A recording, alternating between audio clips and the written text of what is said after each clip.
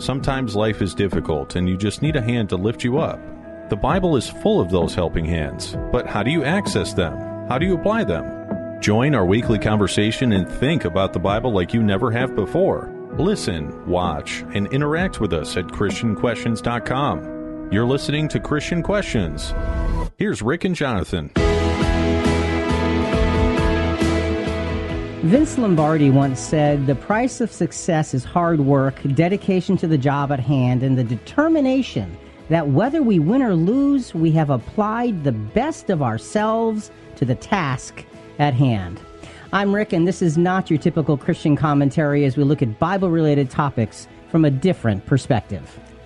And I'm Jonathan, and this podcast centers on godly principles, family values, and honest dialogue in a politically free zone.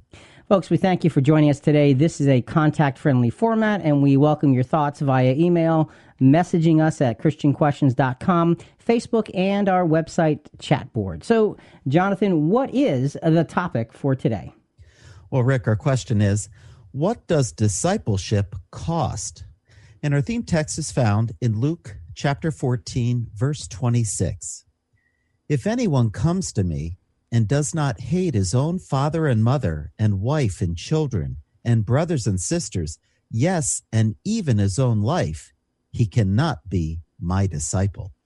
Okay, what does discipleship cost? It is so easy to talk about following Jesus. After all, he came as our Savior, voluntarily sacrificed his life, and opened up the way to heaven for us. So why wouldn't you want to align yourself with someone who wipes away your sins and can give you eternity in the process? It's a no-brainer, right? Right. Well, not exactly, actually. Turns out, being a disciple of Jesus is hard work that requires thought, action, and results. It is a conscious decision to be different, to be driven by a higher calling than you would naturally follow. Following Jesus in a selfie world is akin to being a nerdy kid on a football team. Okay, you have plenty to offer, but those around you just don't see your value. I mean, picture the nerdy kid, the scrawny little kid, and they say, "Well, can you tackle?" And, he puts his glasses back up on his head and says, "Well, I can tackle your IT problems."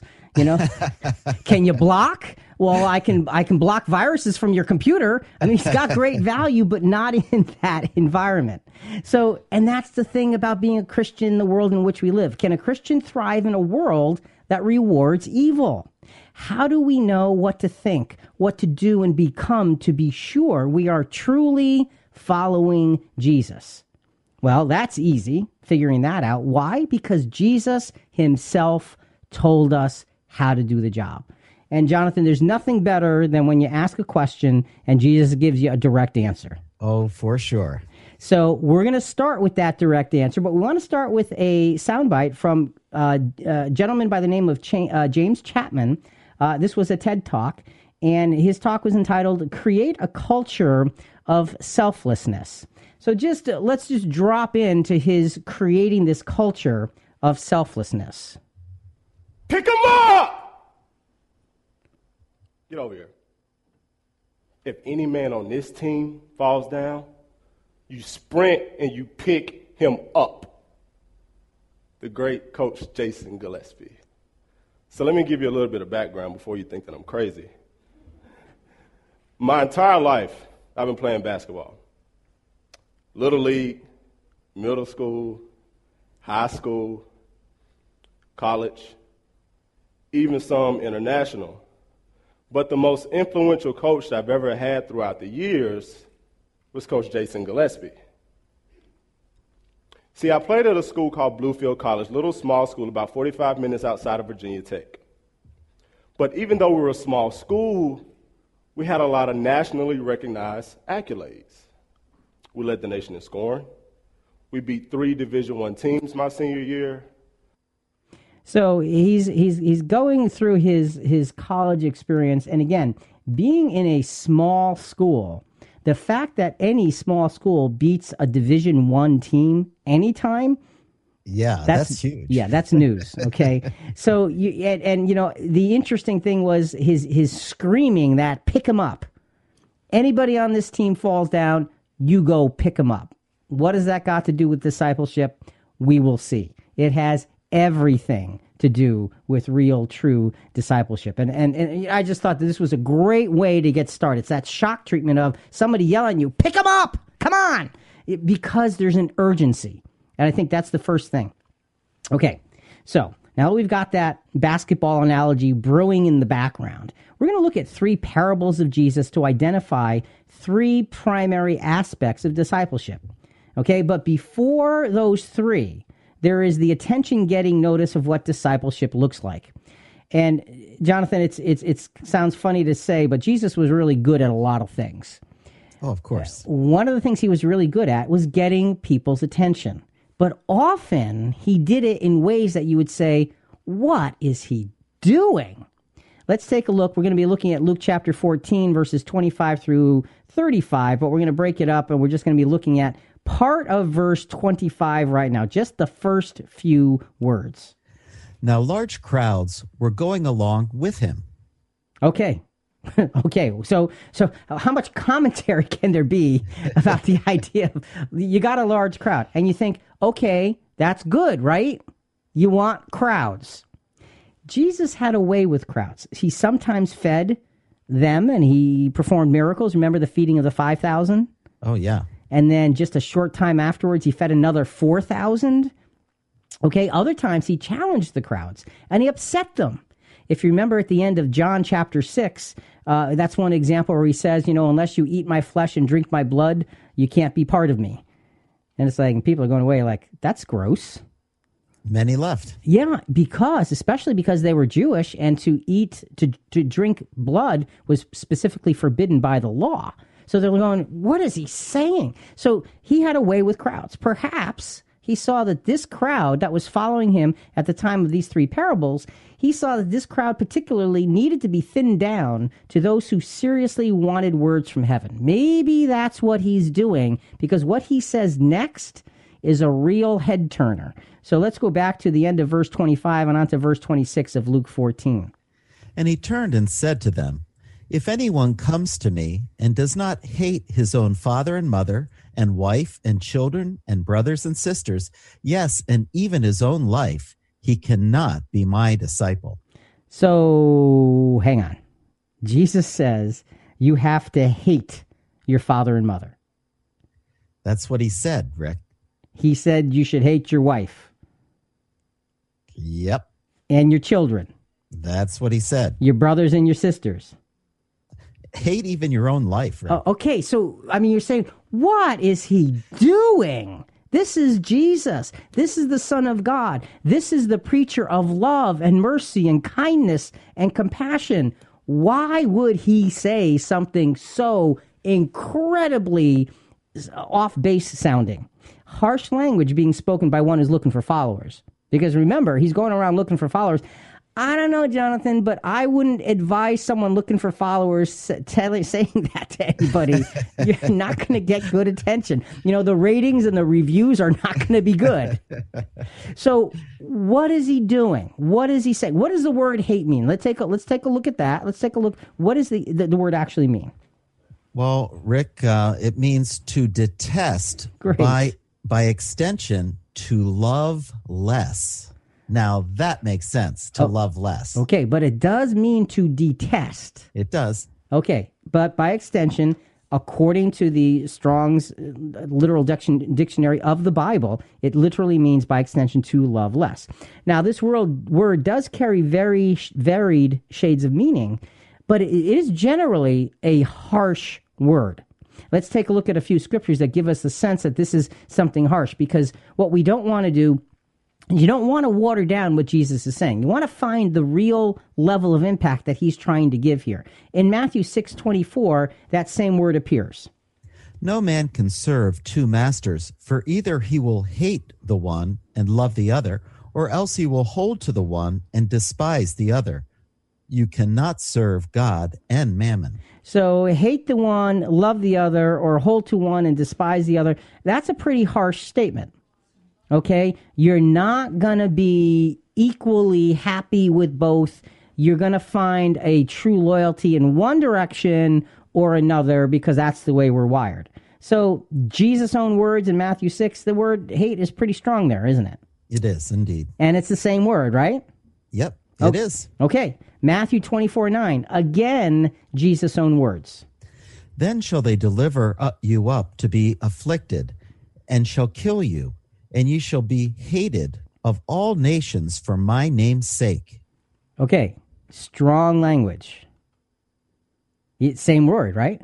Yeah, you're going to be afflicted, you're going to be killed, and hated by a lot of people. Yeah, and hated here, you really don't look at that and say, well, it means love less. No, that one really goes along with detest, right, doesn't it? Right. So Jesus is using a hard word here. Now we're talking about discipleship, and he's looking at this big crowd that's following him, and this is what he tells them. Now look, we know that Jesus did not advocate hating your parents. We know that. He didn't advocate hating your family. I mean, he always spoke of keeping the commandments, and the commandments were about, half of the commandments were about, your respect for your family and those around you. Absolutely. I mean, also remember on the cross, what did he do in regards to his mother when he's hanging there on the cross? He appointed John to take care of her because of his responsibility, your mother. So he pointed to his disciple to take care of my mom.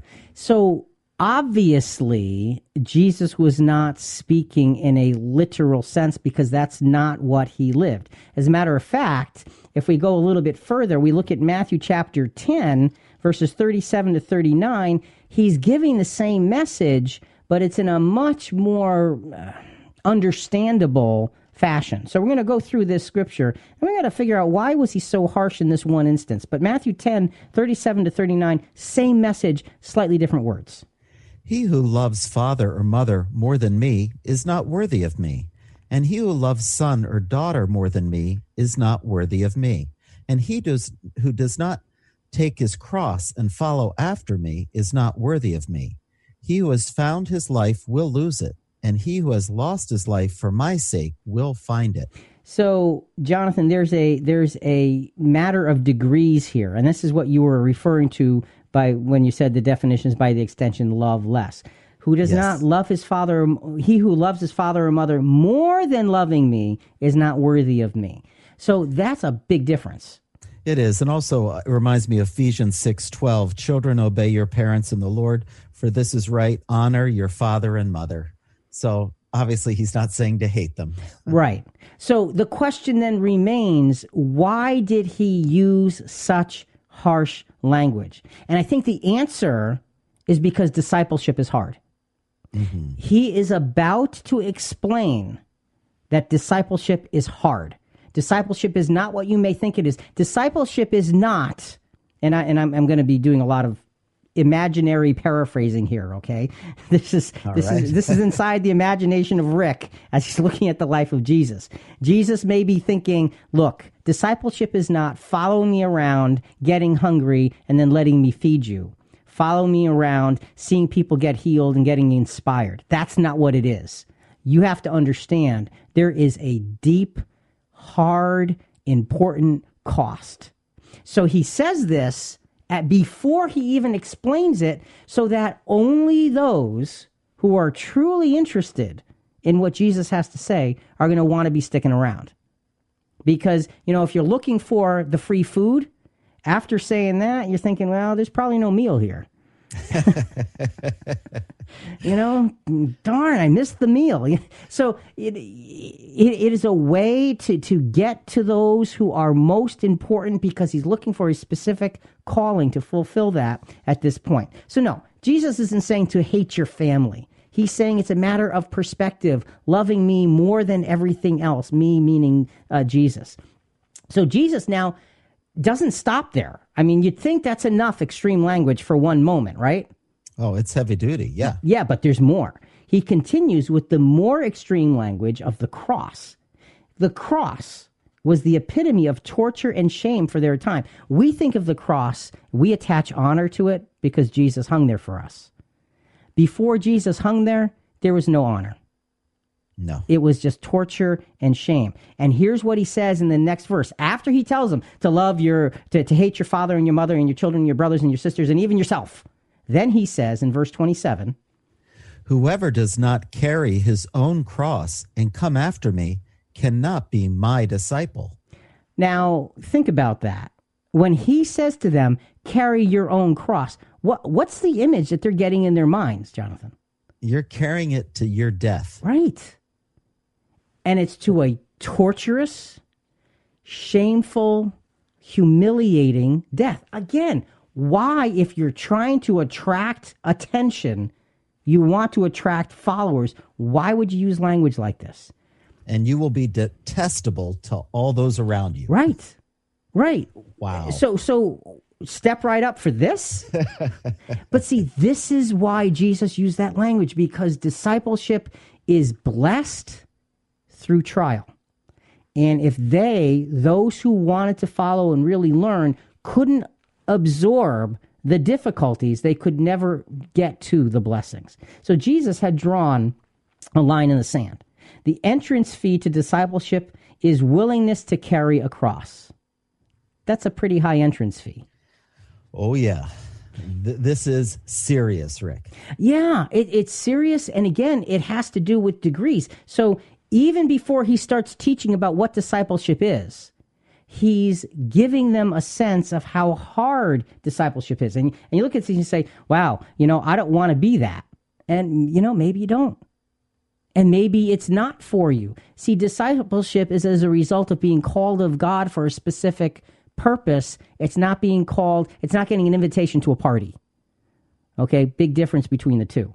So, bottom line, Jonathan, here and now, however we cut it, discipleship was not painted to be an easy road for anyone to take.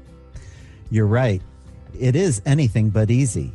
With the harsh realities of following Jesus in place, what was next for those who would follow him?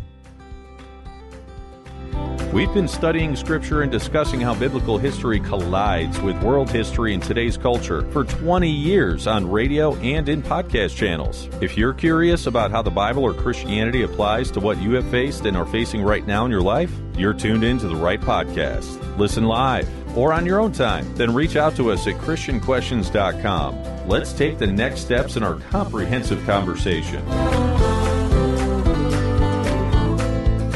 To begin his description of discipleship, Jesus chose to use language that would sift out the crowd. He was not interested in gaining followers for the sake of creating an impressive-looking group. Rather, he was focused on gaining followers for the sake of the mission. Nothing else mattered. And see, that's the thing we have to get into our minds, is that this was bigger than just, hey, follow me, we're going for a walk. Because too often we look at discipleship as, hey, follow Jesus, he's going for a walk and he said you can come. It's going to be blessed. And, you'll feel good, you'll be fed, you'll be cared for. It's all great. This is not what he was saying. No, so this is a mission, too important. So what's our first primary discipleship lesson? Because remember, the question is, what does discipleship cost? What's the first lesson? To become a disciple is to elevate Jesus and his cause above all else, and to be willing to suffer for that elevated cause. All right.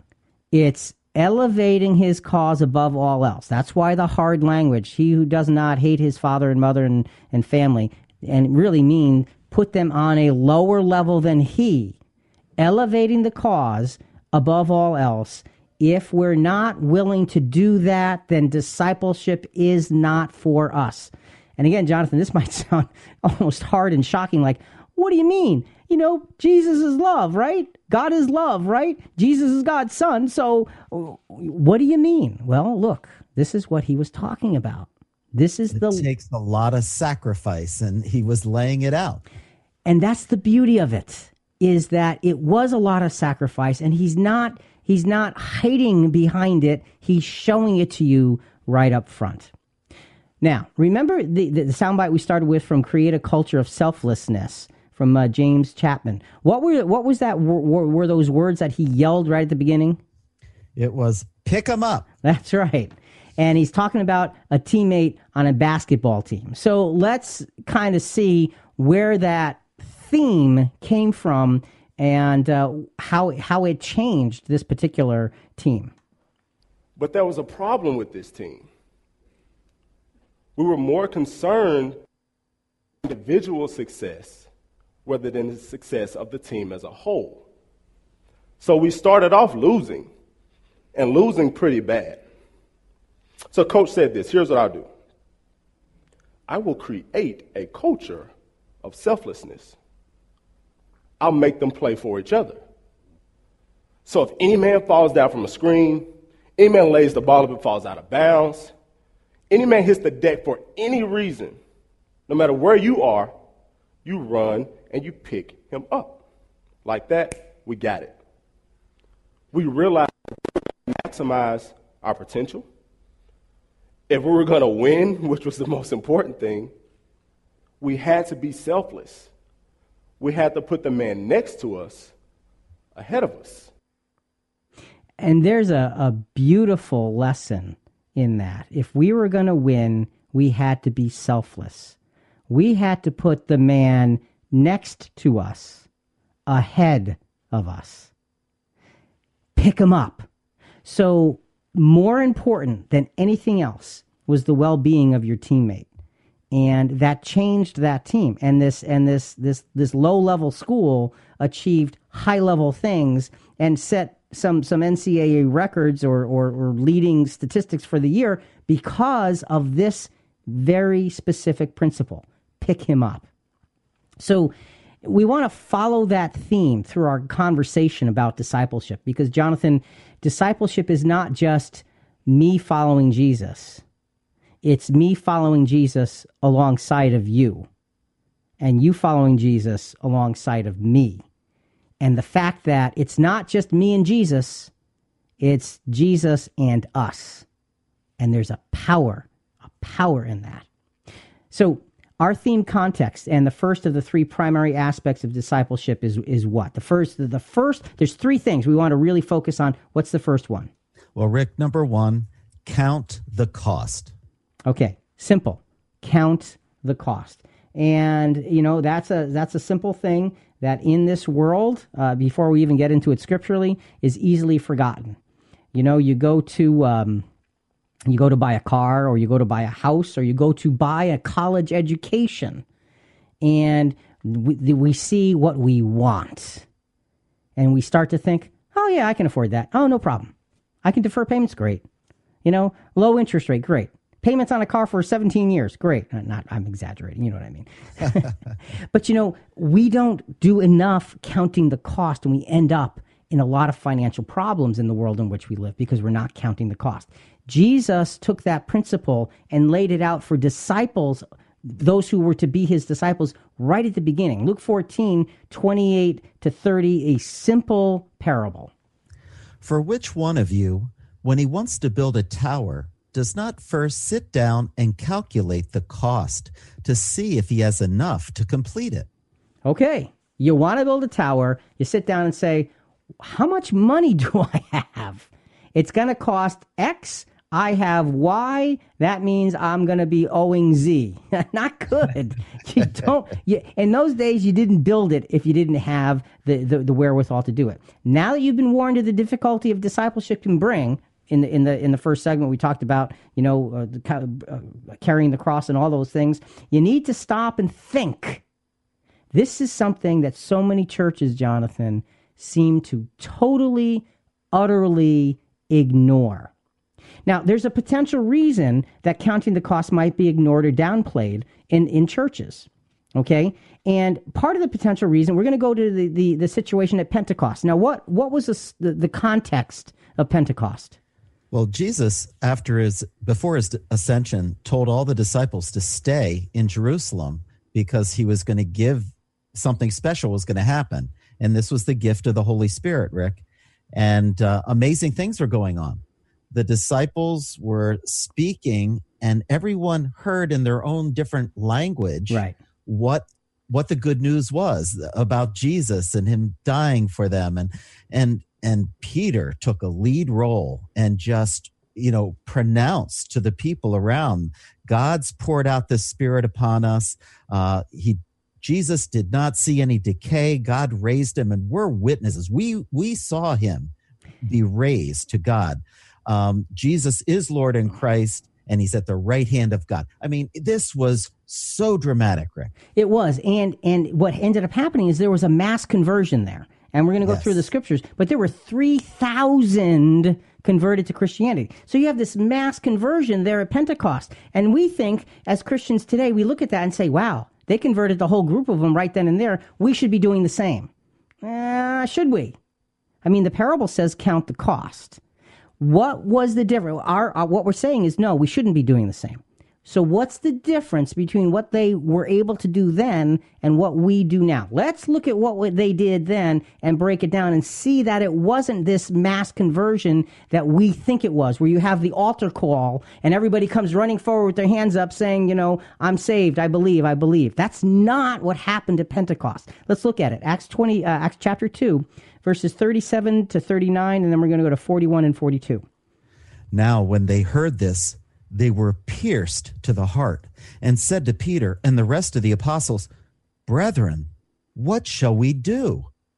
So you have the crowd responding with a heartfelt reaction that, because Peter had said, like you said, he laid it out to them. He didn't mince any words, said, you crucified the Lord of glory.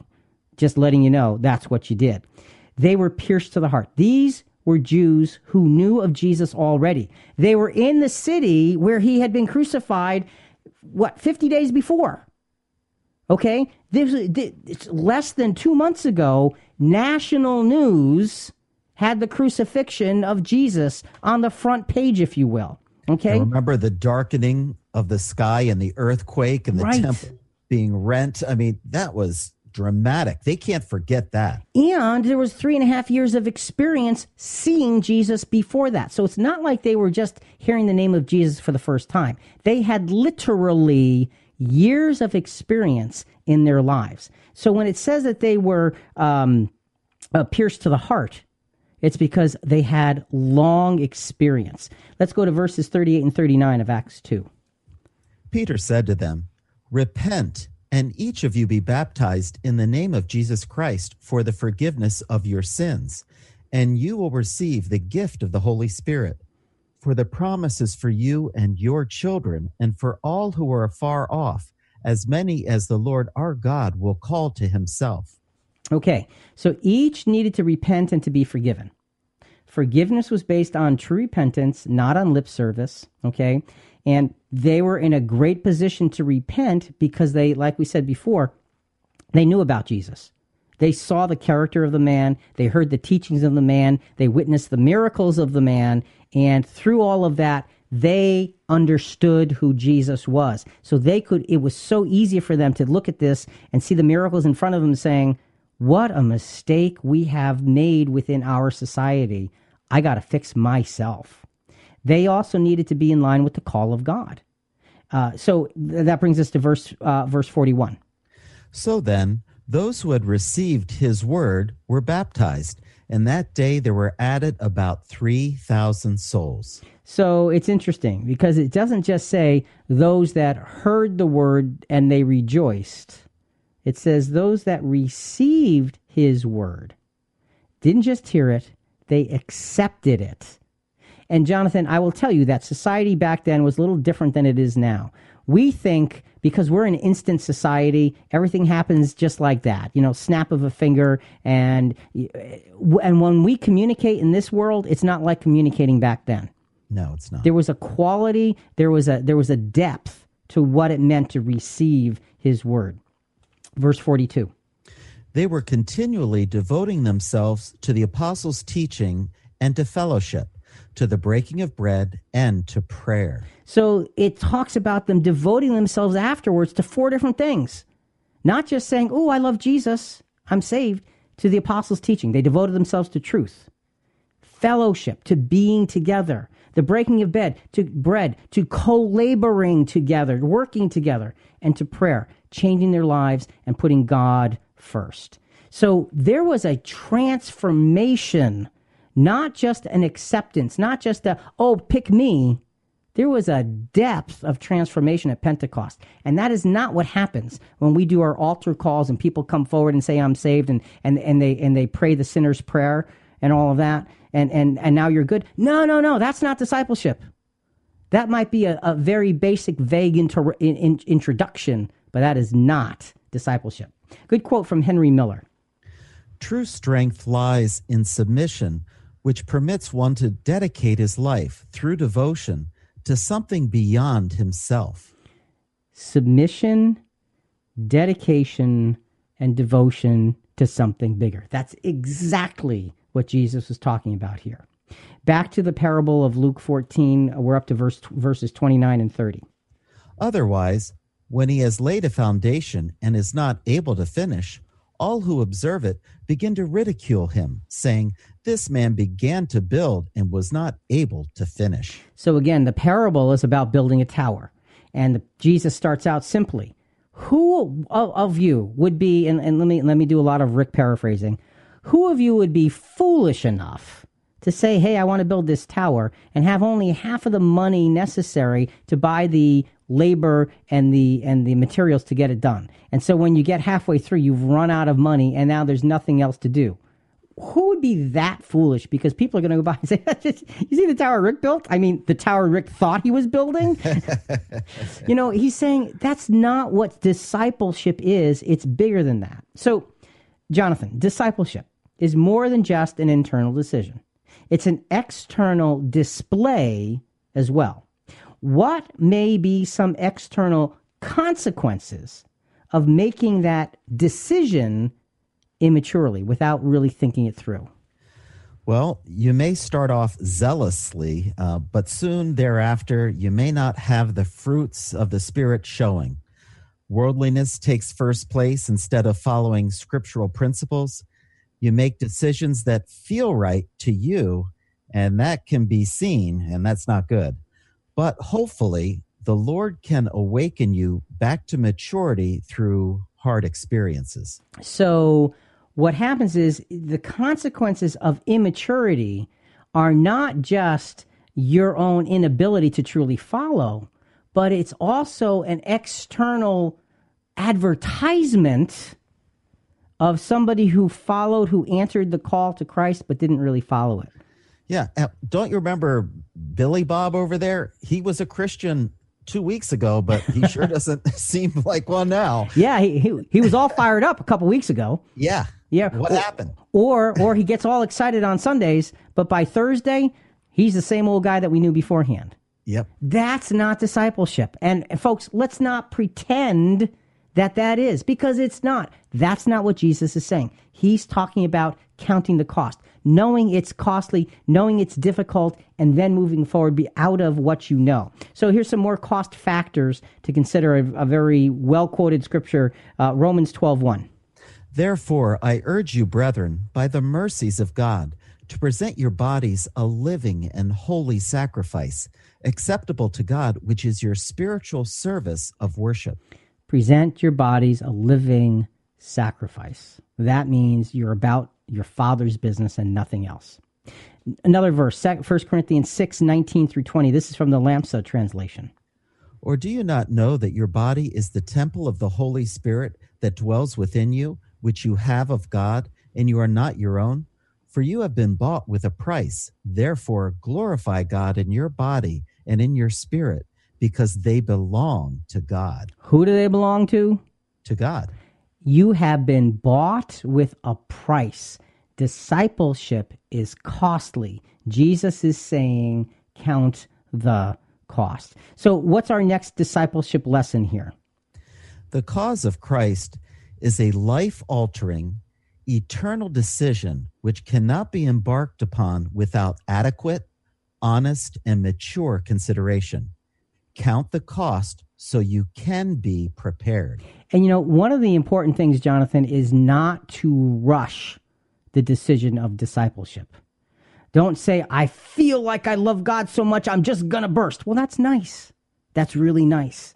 But that's not what discipleship is made of. Discipleship is made of the longevity of living for God through Christ every day of your experience. And Rick, based on these discipleship lessons, an obvious thing hit me as I was studying for this. Infant baptism is not appropriate based on these lessons. There's got to be maturity, a decision, know what the cost is so that you can choose to give it your all or say it's not for me. How can an infant do that? And an infant can't. And you're right. So, and another subject, but a really important point to illustrate that Jesus is saying, this is hard work that I'm asking you to do. Look, there's great blessing. But to get to the blessing, Jesus is saying, be willing to go through and to do the hard work. So far it seems like we've been doing all our pre-game preparation. We have, and it's about to start. Once we know the level of cost to discipleship, what is the next primary aspect of following Jesus? Before we turn the page, we wanted to tell you about CQ Rewind. It's a free weekly service provided by our great team of contributors who help the guys prepare for each episode. It's an in-depth look at their research, scripture, and much more, showing you the map of Rick and Jonathan's content journey. Now let's continue finding out the better answers as we ask the better questions. It's fascinating to see Jesus build his picture of true discipleship. He begins with words of discouragement to thin the crowd. He then told them to not be emotional regarding the call of God, but instead to be careful and thoughtful. His next parable goes beyond the decision stage and into the practical stage of living a discipleship-driven life. So it's interesting, Jesus really thins out the crowd, says harsh, hard things. Then he gives a parable that says, you're going to have to think this through. You're going to have to be mature about it. You're going to have to be, in some ways, business-like. And you know, that fascinates me because Christianity is sold, if you will, as emotional. And Jesus himself is saying, no, it's much more business-like because it is a lifelong dedication to something that's hard and difficult and so much higher. Another good quote. Some great quotes that we're going to be going through this week. This is from M. Scott Peck. A life of total dedication to the truth also means a life of willingness to be personally challenged.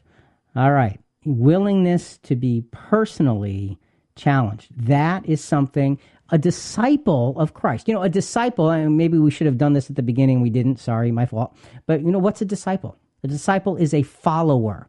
When you are discipling, you are following somebody. You're looking at them. You're watching them. You're learning from them. You're absorbing their words. You're watching and emulating their actions because you want to be like them. That's what a disciple is. So the idea here is to have that dedication to and willingness to be challenged, because to be like something that we're not naturally, that's tough stuff. It takes a lot of work. So the second of the three primary aspects of discipleship, the first one was count the cost. What's the second one? Now the challenges of discipleship. All right. We got to know what the challenges of discipleship are. You got to know them. Let's go back to Create a Culture of Selflessness. This is James Chapman, former college basketball player, where he talked about this concept of picking up your teammate, and that was the most important thing, and how the coach transformed the team by doing that. Now, what Mr. Chapman did, Jonathan, is he took that principle, he grew into adulthood, he lived in Chattanooga, Tennessee, still does, and he decided to take the principles of teamwork that coach in college taught them and bring it to the city of Chattanooga. Okay? And so he took these principles and sought to help transform the city into a better place. This is a fascinating and inspiring story. What if we created a culture of selflessness? What if the city did that? How big would that be, right? Think about it. Anybody ever see that movie, Talladega Nights? Raise your hand if you ever see Talladega Nights. Ricky Bobby, Shake and Bake. Woo! I love that movie, right? Love it. Ricky Bobby had one main concept. If you're not first, exactly. If you're not first, you're last. But I believe when it comes to the city, it's the complete opposite. I think in order to be first, you be last. You put the people who you work with, the people who you mentor, the people who are your friends, you put them ahead of you. It's like that old saying goes. If you want to go fast, go alone. But if you want to go far, you take others with you. I love it. You want to go fast? Okay, you can go it alone. But you want to go far, it's a team effort. And the idea is be last because put those around you first. And Jonathan, if you want to look at an example of somebody who did that, just look into Jesus' eyes. And you see that living example of putting others always, always first. And that's what we're discipling towards. Let's not kid ourselves. This is no easy thing. Once you've counted the costs and moved forward, you're now required to meet the challenges. So on we go now to the second parable. Remember the first parable about building a tower and seeing if your budget can handle what the tower is going to cost. Let's go to the second parable, Luke 14, 31 to 33. We'll just do verse 31 right now. Or what king, when he sets out to meet another king in battle, will not first sit down and consider whether he is strong enough with 10,000 men to encounter the one coming against him with 20,000? Okay, a pretty simple story. Two kings gonna have a battle. One guy's got 10,000, the other guy's got 20, and the king that's got 10 says, okay, I've got a battle here, and I'm outmanned. What should I be doing with this? So Jesus' story indicates a really serious challenge to be met on the battlefield, okay? He's using this battle picture because he's saying this is serious stuff.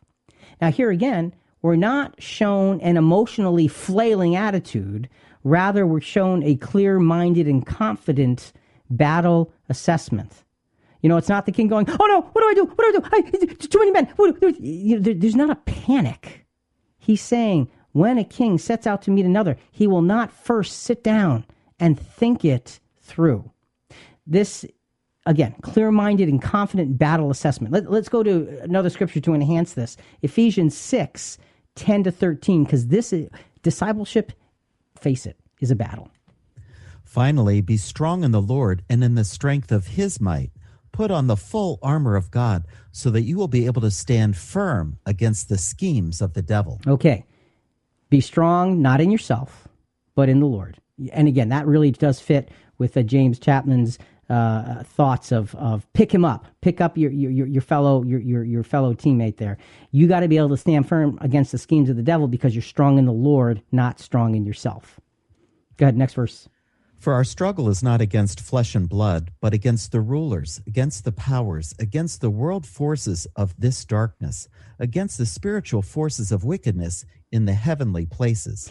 So in our struggle, in our discipleship, Jonathan, what are we fighting?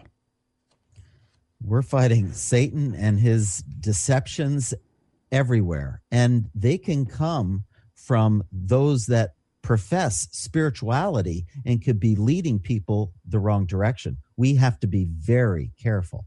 So the battle that we're fighting is against something that is way bigger than we are. Absolutely. Way stronger than we are. Yep. Way smarter than we are. You got it. So why do we fight the battle then? Well, let's look at verse 13. Therefore, take up the full armor of God so that you will be able to resist in the evil day, and having done everything, to stand firm. Okay, so our strength and confidence clearly come from above. Following Jesus brings us to winnable battles, no matter what the odds may look like.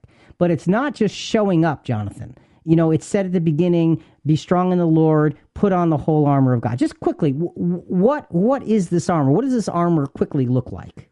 Well, gird your loins with truth, put on the breastplate of righteousness, shod your feet with the gospel of peace, the shield of faith, the helmet of salvation, the sword of the Spirit, which is God's word, and including prayer.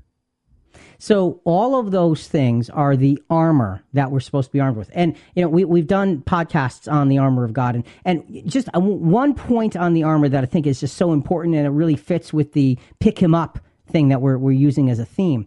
The shield in the armor, the shield of faith, is not that little round shield that you wear on your arm. That's called a buckler, actually. The shield is this big 2 foot by 3 foot kind of almost door-sized shield that is big enough to hide behind. And when I put my shield on the ground and you put your shield on the ground next to me, and then somebody behind us puts their shield over us, we protect each other with our faith. Great picture. It is. It's a powerful picture of how we're supposed to be armed and how disciples are supposed to be working through this together. So it's not just me and Jesus. I know a lot of us like that because, it's me and Jesus and who cares about anybody else? No. It's me and Jesus and everybody else he called. And my responsibility to be on the battlefield with them together so that we can win the battles together, because this is not one-on-one. This is us against Satan, and we follow Jesus while we're armed. So back to the parable now. You've got this king that meets this other king, that's going to meet this other king in battle. He's sitting down and considering, I've got half the number of men. What should he do? Verse 32. Or else, while the other is still far away, he sends a delegation and asks for terms of peace.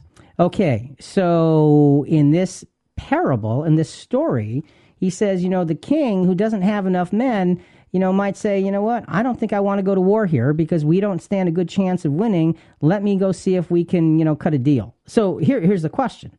Is this part of the story referring to cutting a deal with the adversary, with Satan, or is it more of a lesson on understanding and choosing your battles? Well, no, it's not about cutting a deal with the adversary. And Rick, this is a parable. We aren't kings, and we're not literally going to fight a battle. Right. Okay. Now, it's a knowing the challenge of discipleship example. Just like the tower, going to war without preparation would be disastrous. The battle in Christ are three things: the world, the flesh, and the devil. The armor of God will protect us if we keep it on. Right. And, we have to choose the kind of battles that we are capable of fighting within the context of discipleship. It's not for those of us who don't have the ability to, to speak in public, to go do that as a representative of Christ. But maybe if you don't have that ability, you can support those who do. There's a lot of ways to decide how I can contribute in my discipleship to the cause of Christ. And oftentimes my contribution might be helping you. That's right. And so that's part of the teamwork aspect here. So you're right. It's not cutting a deal with Satan. So that's not what this parable is teaching. Let's make sure we understand that. What it's saying is be careful, think it through, know the challenges. There are battles to be fought. Sometimes there are battles you walk away from or you walk around, and other battles you're going to fight right, head on with the armor of God on. Back to the parable and verse 33 to wrap it up. So then, none of you can be my disciple who does not give up all his own possessions. So the parable is wrapped up, and Jesus is essentially saying, you've got to give everything up. Now, he's not saying walk around destitute. What he's saying is your attachment has to be to me. Remember early on, you hate mother and father and all that. That was about too much attachment and having attachment to higher things first. You've got to be unattached to earthly things and have Jesus first. And it reminds me, Rick, of stewardship. Yes. When we give our life to the Lord, he gives us back everything that we have. And now we're using it differently than we ever have before. Now it's for the Lord's cause. Right. So what we have, how can we serve the Lord with what we have? Right. Instead of how can I serve me, yes, it's how can I serve the cause of God through Christ. Good. Excellent point. And you know what? This next soundbite really kind of fits with that. We're going back to James Chapman and creating a culture of selflessness. And he talks about how this all gets started. And there's an obvious answer to it, but it needs to be said. Well, first it starts with leadership. Because if Coach Gillespie wasn't the most selfless person on the team in the organization, the players would have never bought in. It doesn't work like that. He first had to be selfless. And I'm going to tell you something about Coach. He treated all of us equal. He treated the quote-unquote star players the same way that he treated the guy sitting at the end of the bench who never got much playing time. All equal. And there's great power in that. He treated them equally, which means he didn't have favorites, but he allowed them all to be their role players. We all play different roles, and that's part of this. And that's part of the leadership Jesus gave us, and that's part of the leadership we require to try to give to one another. So Jesus in this parable now saying, you have to give up all your possessions. He seems to be summing up all that he has taught us thus far. He said, discipleship will take over your life. He said the cost of discipleship needs careful consideration, and the battles of discipleship cannot be taken lightly. Now, last segment, we quoted Romans 12:1. Beseech you, therefore, to be, by the mercies of God, to present your bodies a living sacrifice. Romans 12:2 obviously follows Romans 12:1, but it's a next important discipleship lesson. And do not be conformed to this world, but be transformed by the renewing of your mind, so that you may prove what the will of God is, that which is good and acceptable and perfect. So this really kind of fits, in my mind, very well along the lines of this particular parable about considering if you're strong enough to fight this particular battle. It says, the renewing of your mind so that you might prove what the will of God is. He's saying, you've got to be able to think, you've got to be able to observe, you've got to be able to learn, you've got to be able to apply. That's what discipleship is. It's not just feeling good about Jesus on Sunday. It's not saying I've been saved and I've got this warm feeling running through my veins. That's beautiful. And you can appreciate that. But that's not discipleship. As a matter of fact, Jonathan, that's not even a sign of discipleship. What that's a sign of is somebody who had an adrenaline rush. Honestly, and folks, I don't want to take the wind out of anybody's sails, but let's be realistic. Jesus is talking about something that's difficult here. I mean, think about the difficulty, the Apostle Paul. Here's a guy who we see pushed through everything and just lived a life selflessly. Let's look at how he kind of sums up some of those experiences in Philippians 3:12-14. Not that I have already attained or am already perfected, but I press on, that I may lay hold of that which Christ Jesus has also laid hold of me. Brethren, I do not count myself to have apprehended, but one thing I do, forgetting those things which are behind and reaching forward to those things which are ahead, I press toward the goal of the prize of the high calling of God in Christ Jesus. Now, he said, I press on, and then I press toward the goal for the prize. The interesting thing about that, Jonathan, the word for press is the same word used for persecute, which means to pursue or follow after. And that's interesting. When you persecute, literally it means to be in hot pursuit of. So when the apostle says, I press toward the goal for the prize of the high calling, he's saying, I'm in hot pursuit. I am staying on it. I will not stop. And that's the cost of discipleship. That's focus. It is. That pressing hard and deeply. So what's our discipleship lesson from this particular parable of the king who's got to decide if he's got enough men to go fight a battle? A disciple's life battles will be formidable and require scriptural and decisive action to win. So it's not just, having to make a decision. It's making a decision, and you said it before, Jonathan, when you talked about stewardship. It's making a decision based on godliness. Where do we get the very best example of godliness? Jesus. Right. And where do you get the whole life of Jesus? In the Bible. Word. Don't think that you're going to get it through all these other places. Those other places may be good and they may be helpful, but the scriptures are our primary source. A disciple's life battles will be formidable and require scriptural, decisive actions to win. So this following Jesus thing really is all about getting outside of yourself. It is pretty clear cut. Following Jesus is simple, but that does not mean it is easy. What more must a disciple give? There's a lot of talk program topics out there. If you're burnt out on Capitol Hill and Trump, don't worry, we never go there. But if you're looking for unique ways to look at the Bible, we'll make you think about how today's world ties into Scripture like you've never thought about before. Thanks for listening, and get ready for us to take a deeper dive right now. Jesus is here telling us harsh realities in story form that make those realities easier to absorb. Clearly, his focus in these parables is the thinking that begins and maintains a disciple's journey. Jesus is telling us that our minds must rise to new levels of spiritual maturity and spiritual reliance. There is no mincing words here. He's saying, think higher, act higher, be higher, because that's what discipleship requires. Another quote from, interesting quote from Cecil B. DeMille. What a great producer from way back. Most of us serve our ideals by fits and starts. The person who makes a success of living is the one who sees his goal steadily and aims for it unswervingly. That is dedication. And it's such a great quote, because too many of us serve our ideals in fits and starts, and you think about folks that, and folks, maybe this relates to you, maybe it doesn't, but have you ever had to make the same New Year's resolution several years? I'm sure many would say yes. Okay. And what does that tell you?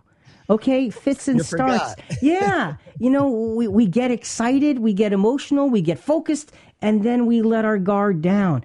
Jesus is telling us discipleship, we got to be stronger. It's something bigger than just that decision that can fade away again. It's something so much bigger. So, we talked about counting the cost. We talked about knowing the challenges of discipleship.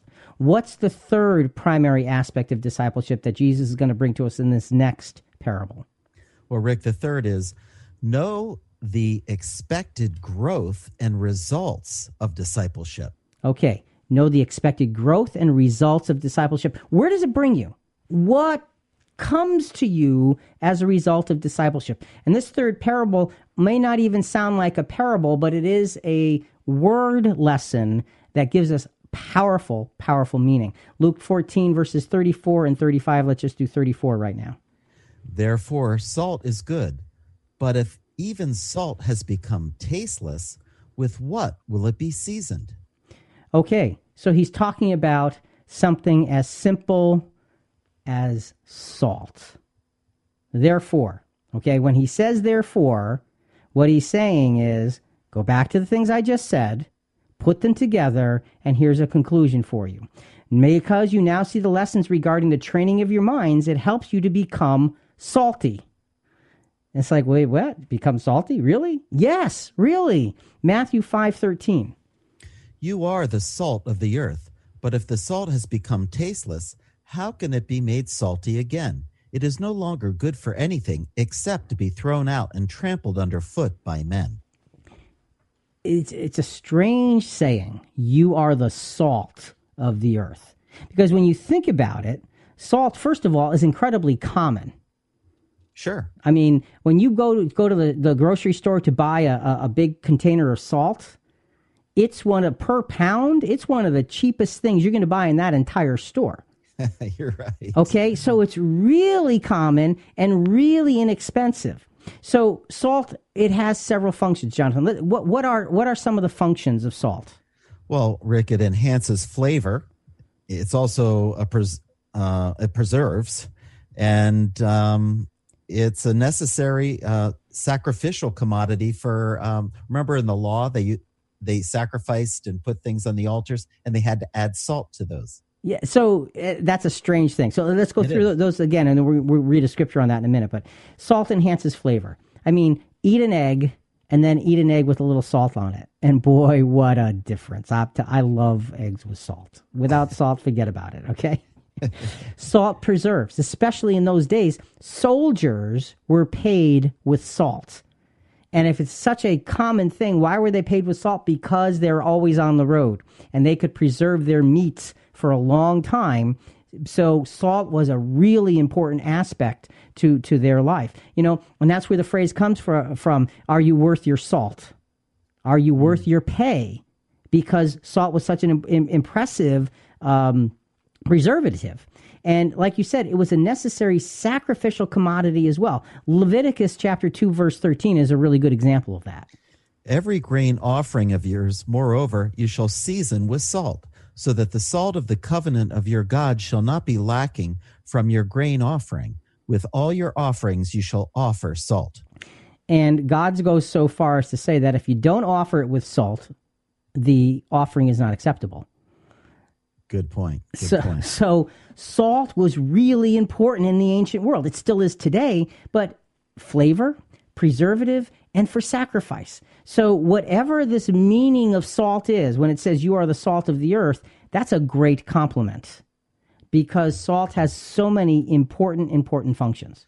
And I was thinking, Rick, salt is good. It's like a healthful cleansing and a preserving element in a world full of moral decay and sinful pollution. Yeah, no, you're right. You're absolutely right. And again, just one of those little things like, if your eyes are irritated, what do? You mix a little warm salt water, you wash them out, and it's so soothing.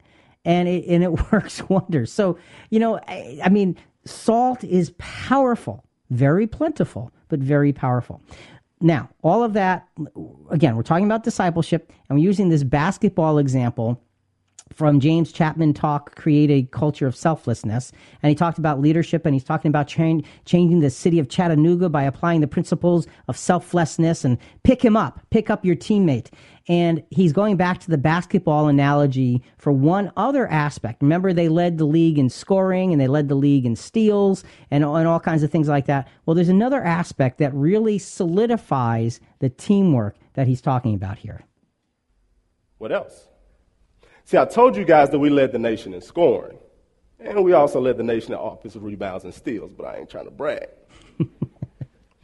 But what I didn't tell you guys is that we led the nation in assists. Nobody was ball hogging. We shared the ball. We put each other in positions to score and to be successful, and everybody had that mindset, right? Has to work the same way for the city. We've got to pass it on. I love that. I like to watch basketball to a degree. Sometimes it gets to me because I really love the teamwork aspect of basketball, and to a fault. I mean, if a team is not a teamwork oriented team, I have no interest. But there's certain teams I like to watch and what I watch is I sit there and I watch how many people touch the ball before it gets shot. And I watch the selflessness and the setting of the pick and the pick and roll and how they move together as a unit. And I am impressed by that. And that is such a great example of discipleship because it's not about how many points I get. It's about, can we win if I give you the opportunity to score the points? Do I care if you score all the points? Hope not. Just we got to win. And discipleship requires that kind of sacrifice, that kind of effort together. So it really is a team sport, discipleship in Christ. It really, truly is. It's not just me and Jesus. So, Jonathan, we talked about salt being an enhancement of flavor, a preservative, a necessary sacrificial commodity. There's one other thing in Scripture that salt was known to do, and what was that? It's a separating agent in the refining process. So in the refining process of gold, the way you got the gold to separate from the elements of the earth is you had to put it in the right fire and the right temperature, but you had to have salt mixed in with the gold ore. Without the salt, the ability to separate the gold from the other elements is dramatically hindered. The sodium chloride in the salt drew the gold out of the earthly elements. Refiners want pure gold. They only got that if they used salt. And that's why I think, because it was such a common thing in refining in those days, Mark 9, 49 and 50 makes so much more sense now that you understand the refining picture. Go ahead, Jonathan. For everyone will be salted with fire. Salt is good, but if the salt becomes unsalty, with what will you make it salty again? Have salt in yourselves and be at peace with one another. Everyone will be salted with fire. So in other words, the purification process of the gold of God's Spirit working in us, we have to have enough salt. So when we look at salt as being this enhancement of flavor and preservative and the sacrificial commodity and the agent of separation and the other things that you had mentioned as, being healthy and so forth. To me, salt directly refers to the strength and focus of our character. That's what it represents when Jesus says in Matthew 5, back to that scripture, you are the salt of the earth. He's saying the strength and focus of your character is what's there to preserve the earth. That is a powerful element in the earth. So Jesus is telling us, be salty. Submitting ourselves to being in line with the pattern of Christ, because that's what Jesus did, so that the Holy Spirit can accomplish its work in us. And Jonathan, that's the point, isn't it? The point is the Spirit has to accomplish its work in us. We don't need to accomplish our work with it. That's right. Absolutely. Okay, sometimes we get it backwards. God has given me his Spirit. And God wants me to be blessed. So God gave me his Spirit, so I'm sure he's going to give me that car that I wanted too. No, not even remotely close. And really, Jonathan, we laugh, but it's not even funny, because you're taking the serious element of discipleship and we're watering it down to nothingness by making it part of earthly things. James 2:18. But someone may well say, you have faith and I have works. Show me your faith without the works, and I will show you my faith by my works. So it's not just a matter of feeling and believing. Now with James, he's saying you got to do the work that's required. And that's what these parables have really told us, isn't it? Absolutely. So we're accountable. We have to follow through. We have to do what the Lord puts before us. And that's a simple statement, but that is such a powerful statement, because you said we have to do what the Lord puts before us. How many times do we have maybe the opportunity put before us on a spiritual level? We say, well, yeah, I really don't want to do that. And we don't give it a whole lot of thought, and we move on to something else that's more, more convenient, more comfortable. Comfortable, yeah. That's not fulfilling the discipleship. So that simple statement of we have to do what the Lord has put before us, discipleship says he put it there. That's my job. Stewardship, like you talked about before. Stewardship brings us there. Okay? So again, what happens when salt isn't salty? Well, verse 35 of this little tiny parable of Jesus tells us from Luke 14. It is useless either for the soil or for the manure pile. It is thrown out. He who has an ear to hear, let him hear.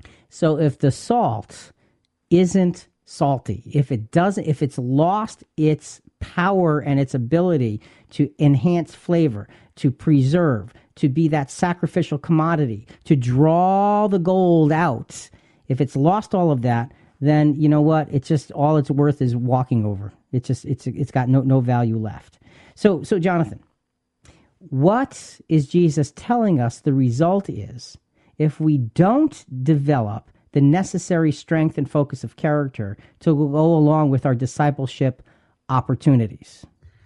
Well, Rick, we will be thrown out, good for nothing, castaways from God's favor, versus having the preservative power to draw the good qualities of those around us. So it's a choice. And Jonathan, we've been really focusing on the labor and the challenge of discipleship. And the reason we're really focusing on that side of it is because that's the side that doesn't get ever looked at. It's not thought about. It's not talked about, because we would rather talk about, I feel blessed today. And that's good. And I applaud feeling blessed today. And I hope you feel blessed tomorrow and the day after and the day after and the day after. But the question is, what's the work that is laid before you of God through Christ that you are doing for that blessing? Or is that blessing just a feeling, not resulting from something that is godly in our efforts? Got to do the work. So we started with, a couple of segments ago, Romans 12:1, mercies of God, present your body a living sacrifice. Then we went to Romans 12:2, be not conformed to this world, but transformed by the renewing of your mind. Now let's go to Romans 12:3 as we look at knowing the expected growth and results of discipleship. For through the grace given to me, I say to everyone among you, not to think more highly of himself than he ought to think, but to think so as to have sound judgment, as God has allotted to each a measure of faith. So this is a great equation. As you're reading it, it dawned on me. Don't think more highly of yourself than you ought to, but think so as to have sound judgment. So you can think of yourself high enough to the point where your judgment is still sound. If you start to get, if you start to get all about, hey, I'm pretty good, that's not such sound judgment anymore. Abort, get off of that path. That's what he's saying. We need to keep ourselves humble because we're given that measure of faith in order to execute the work of discipleship. So our discipleship lesson based on knowing the expected growth and results of discipleship is what? The focus we have gained within our minds towards discipleship is only as valuable as the character with which it is displayed. Now remember, salt is the character. So we can have the focus of our minds and we can say, okay, I get what discipleship is. I get the concept of following in Jesus' footsteps and of putting Jesus first all the time and putting everything else aside. I understand that, and intellectually, I am sound on that. The question is, has our character revealed what we know inside of our heads and our hearts? Because, Jonathan, if our character's not revealing it, we're not salty enough. We have not been put into a position where we are changed enough so that others can look and say, hey, there's something different about that guy, Jonathan. The way he walks, the way he talks, what he looks like, how he works, what's important to him, he's different. That's the salty character coming out that can be a representation of Jesus. What a beautiful example of discipleship. So when you think about it, following Jesus is really all about becoming a mini Jesus on every level. That's about right, and that is difficult. What is the most important thing we can learn and apply from this whole discipleship experience? We're uncovering the truth, scripture by scripture, while gathering information from across today's media landscape with our vast CQ team of contributors. We want to hear from you, our listeners, for more contribution to our conversations. Talk to us at ChristianQuestions.com or message us through the Christian Questions app, and our producers may read your comments over the air. Let's continue working through our topic with all our tools. We're reviewing the evidence. Now let's put it together. Let's remember that discipleship is a process in which those who follow are truly trying to become like he who leads. Because our relationship with Jesus is described as a unified body, we can qualify this whole undertaking as that body banding together for the purpose of accomplishing God's will. That's discipleship. It's not just about me. I don't know how many times I'm going to say that, but I'm hoping that that can begin to resonate. It's not about me and Jesus. That's important. But what's even more important is the role that I play in relationship to those around me who are walking the same walk. And what a privilege, Jonathan. You think about it. It is. I mean, the scripture, forsake not the assembling of thyself together. Yeah. We need to be together to encourage, uplift, and share our experiences so we can all gain strength and serve the Lord better. And it's not even, and we're going to get into this in this segment, it's not even just about being together in fellowship, but it's about finding ways to work together, to co-labor, because that's a deeper level. And then you're putting out the sweat alongside of your brother and or sister or both, and there's something really valuable there. One last time, let's go to James Chapman. I love this guy. I love his thoughts on selflessness, and pick him up and working together and keeping others to be more important than yourself. His talk was Create a Culture of Selflessness. And again, he's talking about that selfless attitude, especially in relationship to the city that he was looking to help to transform, the city of Chattanooga. So what else? You got to pick them up. That's the whole point of this thing, right? Yeah, it starts with leadership, and we put great programs into place. Yeah, we start passing it on, and we're sharing knowledge and resources, and we're coming together as a community. But what about those underprivileged neighborhoods? What about the homeless? What about the at-risk youth? See, it's real easy for us to just sweep them into little corners and pockets of the city and hope the tourists don't see them when they come into town. It can be easy to do that. It's hard to pick them up, to uplift them out of those situations that they're in, so when the tourists come into town, we don't have to sweep them into little pockets of the city. You got to pick them up. And that's such a great example. You got to pick them up. Now, and within the body of Christ, Jonathan, it's the same thing. Because everybody doesn't have the same level of talent and or opportunity as everybody else. That's right. And you and I both know in the privilege that we have been given to be able to talk together like this for years and years and years about the gospel, this does not happen just because you and I decide we're going to have a conversation. That's true. This happens because there are so many others who behind the scenes do all kinds of work that you and I could never, ever do. And I'm talking never, ever. You got that right. And so it's the opportunity of working together and taking those that have different kinds of talents and just pulling the resources, because that's what discipleship is. So we're moving from discipleship lessons to actual living and being disciples. So now this final segment is discipleship applied. And our first discipleship applied scripture we're going to look at is Romans chapter 12 again. We did verse 1, verse 2, verse 3, now verses 4 and 5. For just as we have many members in one body, and all the members do not have the same function, so we, who are many, are one body in Christ, and individually members one of another. Okay, discipleship applied in the picture of the body that you just read is what? Well, discipleship applied within a body means that my following of Jesus will be different than yours. And that's we're all unique. And that's a good thing. That is a good thing.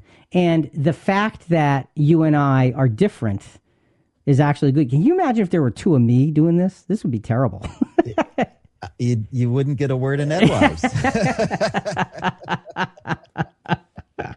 But see, that's the beauty of it. One of the things, just take a quick moment, Jonathan, because I really deeply appreciate the way you describe your role so often when people ask about, what we do. What do you say?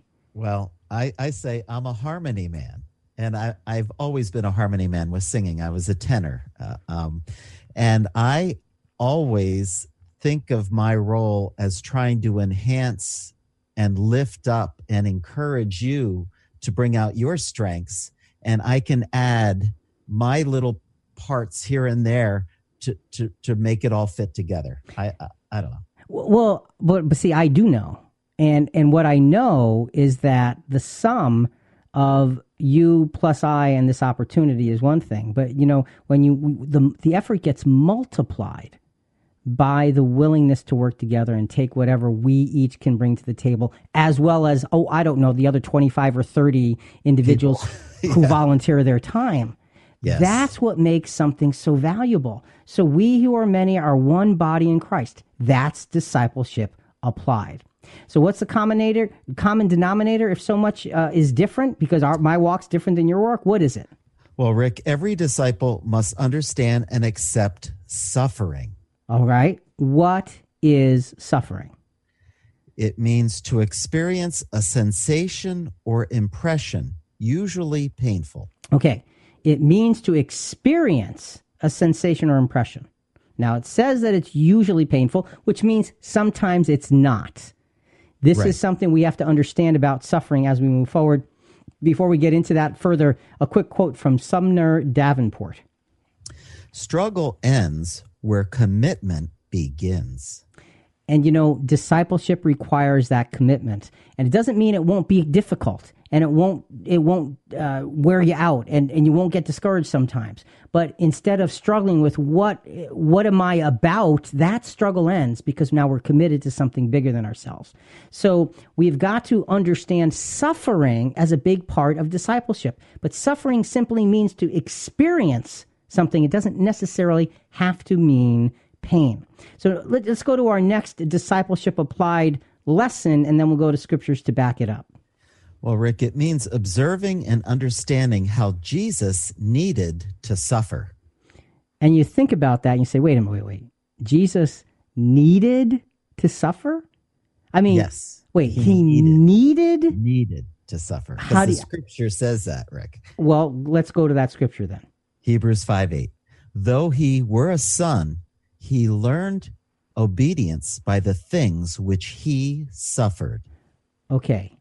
Even though he was God's son, he still learned obedience by what he suffered. By what he and instead of suffered there, I want to substitute one of the words used in the definition.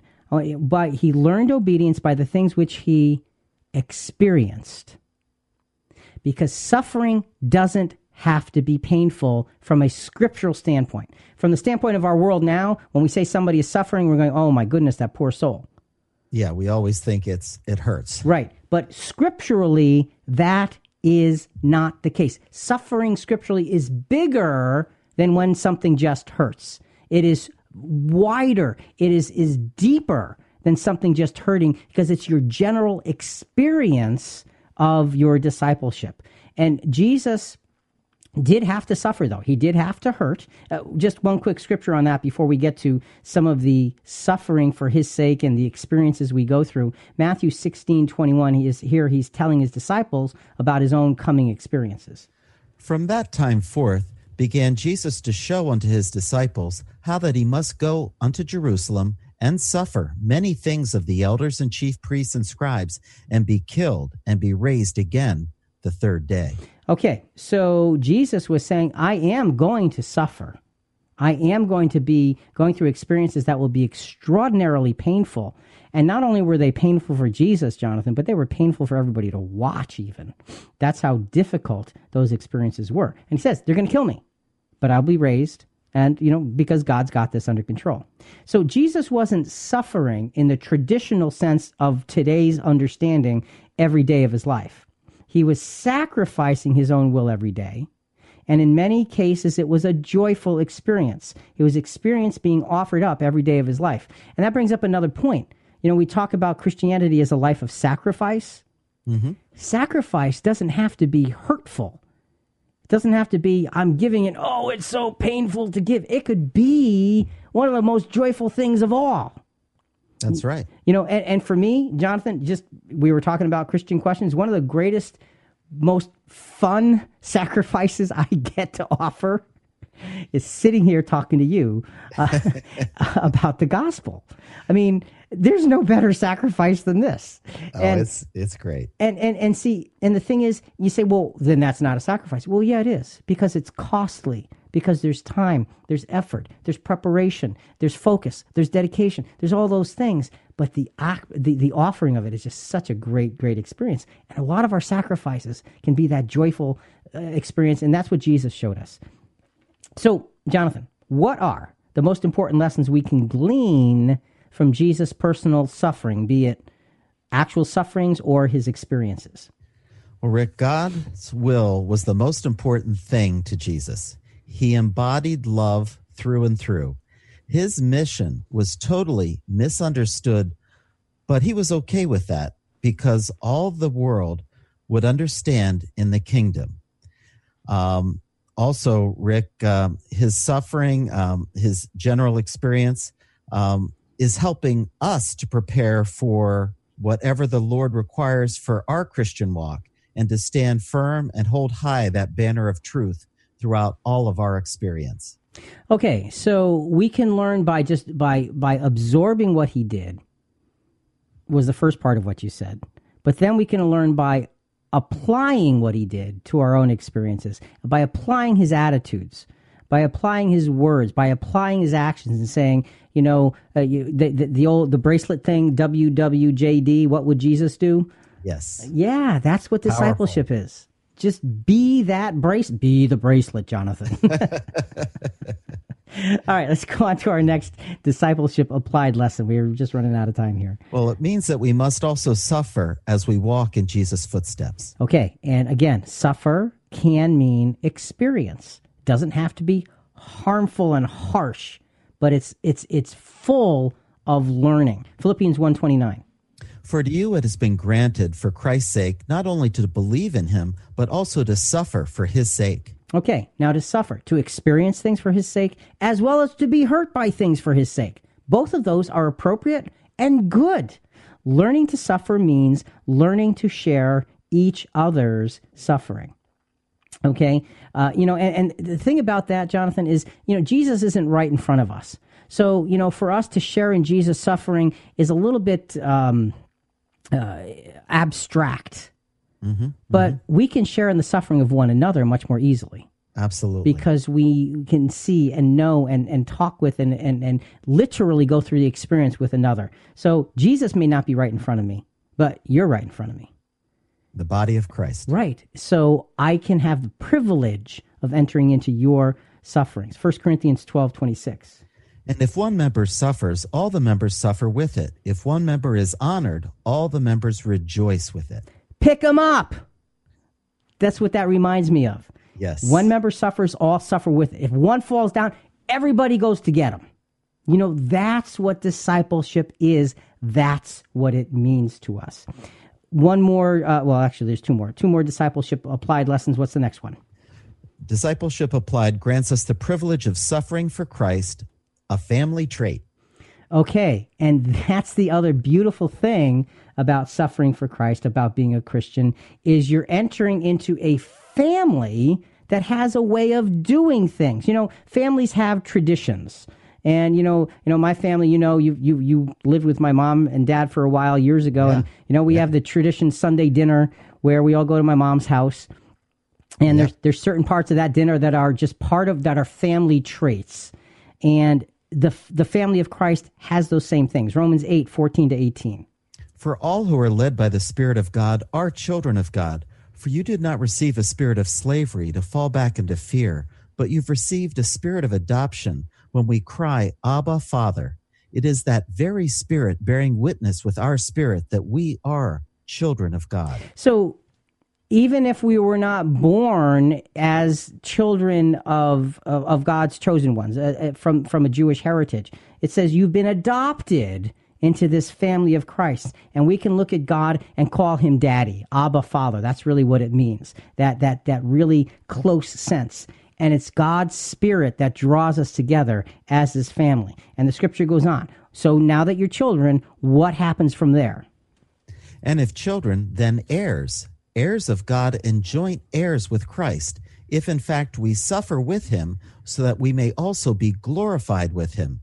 I consider that the sufferings of this present time are not worth comparing with the glory about to be revealed to us. So there's a great sense of camaraderie and working together and suffering together. That's what discipleship is. And keep your eye on the prize, upward bound. Yeah, really, that's what it comes down to. I mean, there is something so big and powerful here that is so far beyond what you look at in terms of general causes. I mean, we were using the example of a man in basketball, and it paints a nice picture for us.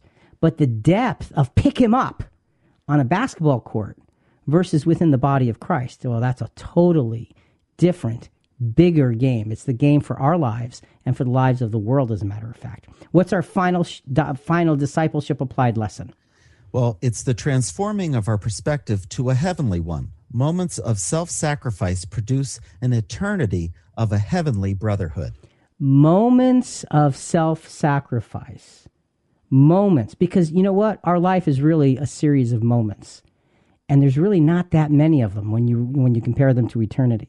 Moments of self-sacrifice produce an eternity of heavenly brotherhood. So discipleship is about brotherhood. Discipleship is about many of us walking the walk and following in the footsteps of Jesus. It's not about just me. It's about the role that I have the privilege of playing along with those others who are walking that same walk. Folks, be a disciple in the truest, broadest sense of the word and contribute to the body of those around you, the body of Christ. For Jonathan and Rick and Christian Questions, we hope you've enjoyed being with us today. It's a subject that is so very important. What does discipleship cost? It costs plenty, but boy, is it worth it. Think about it.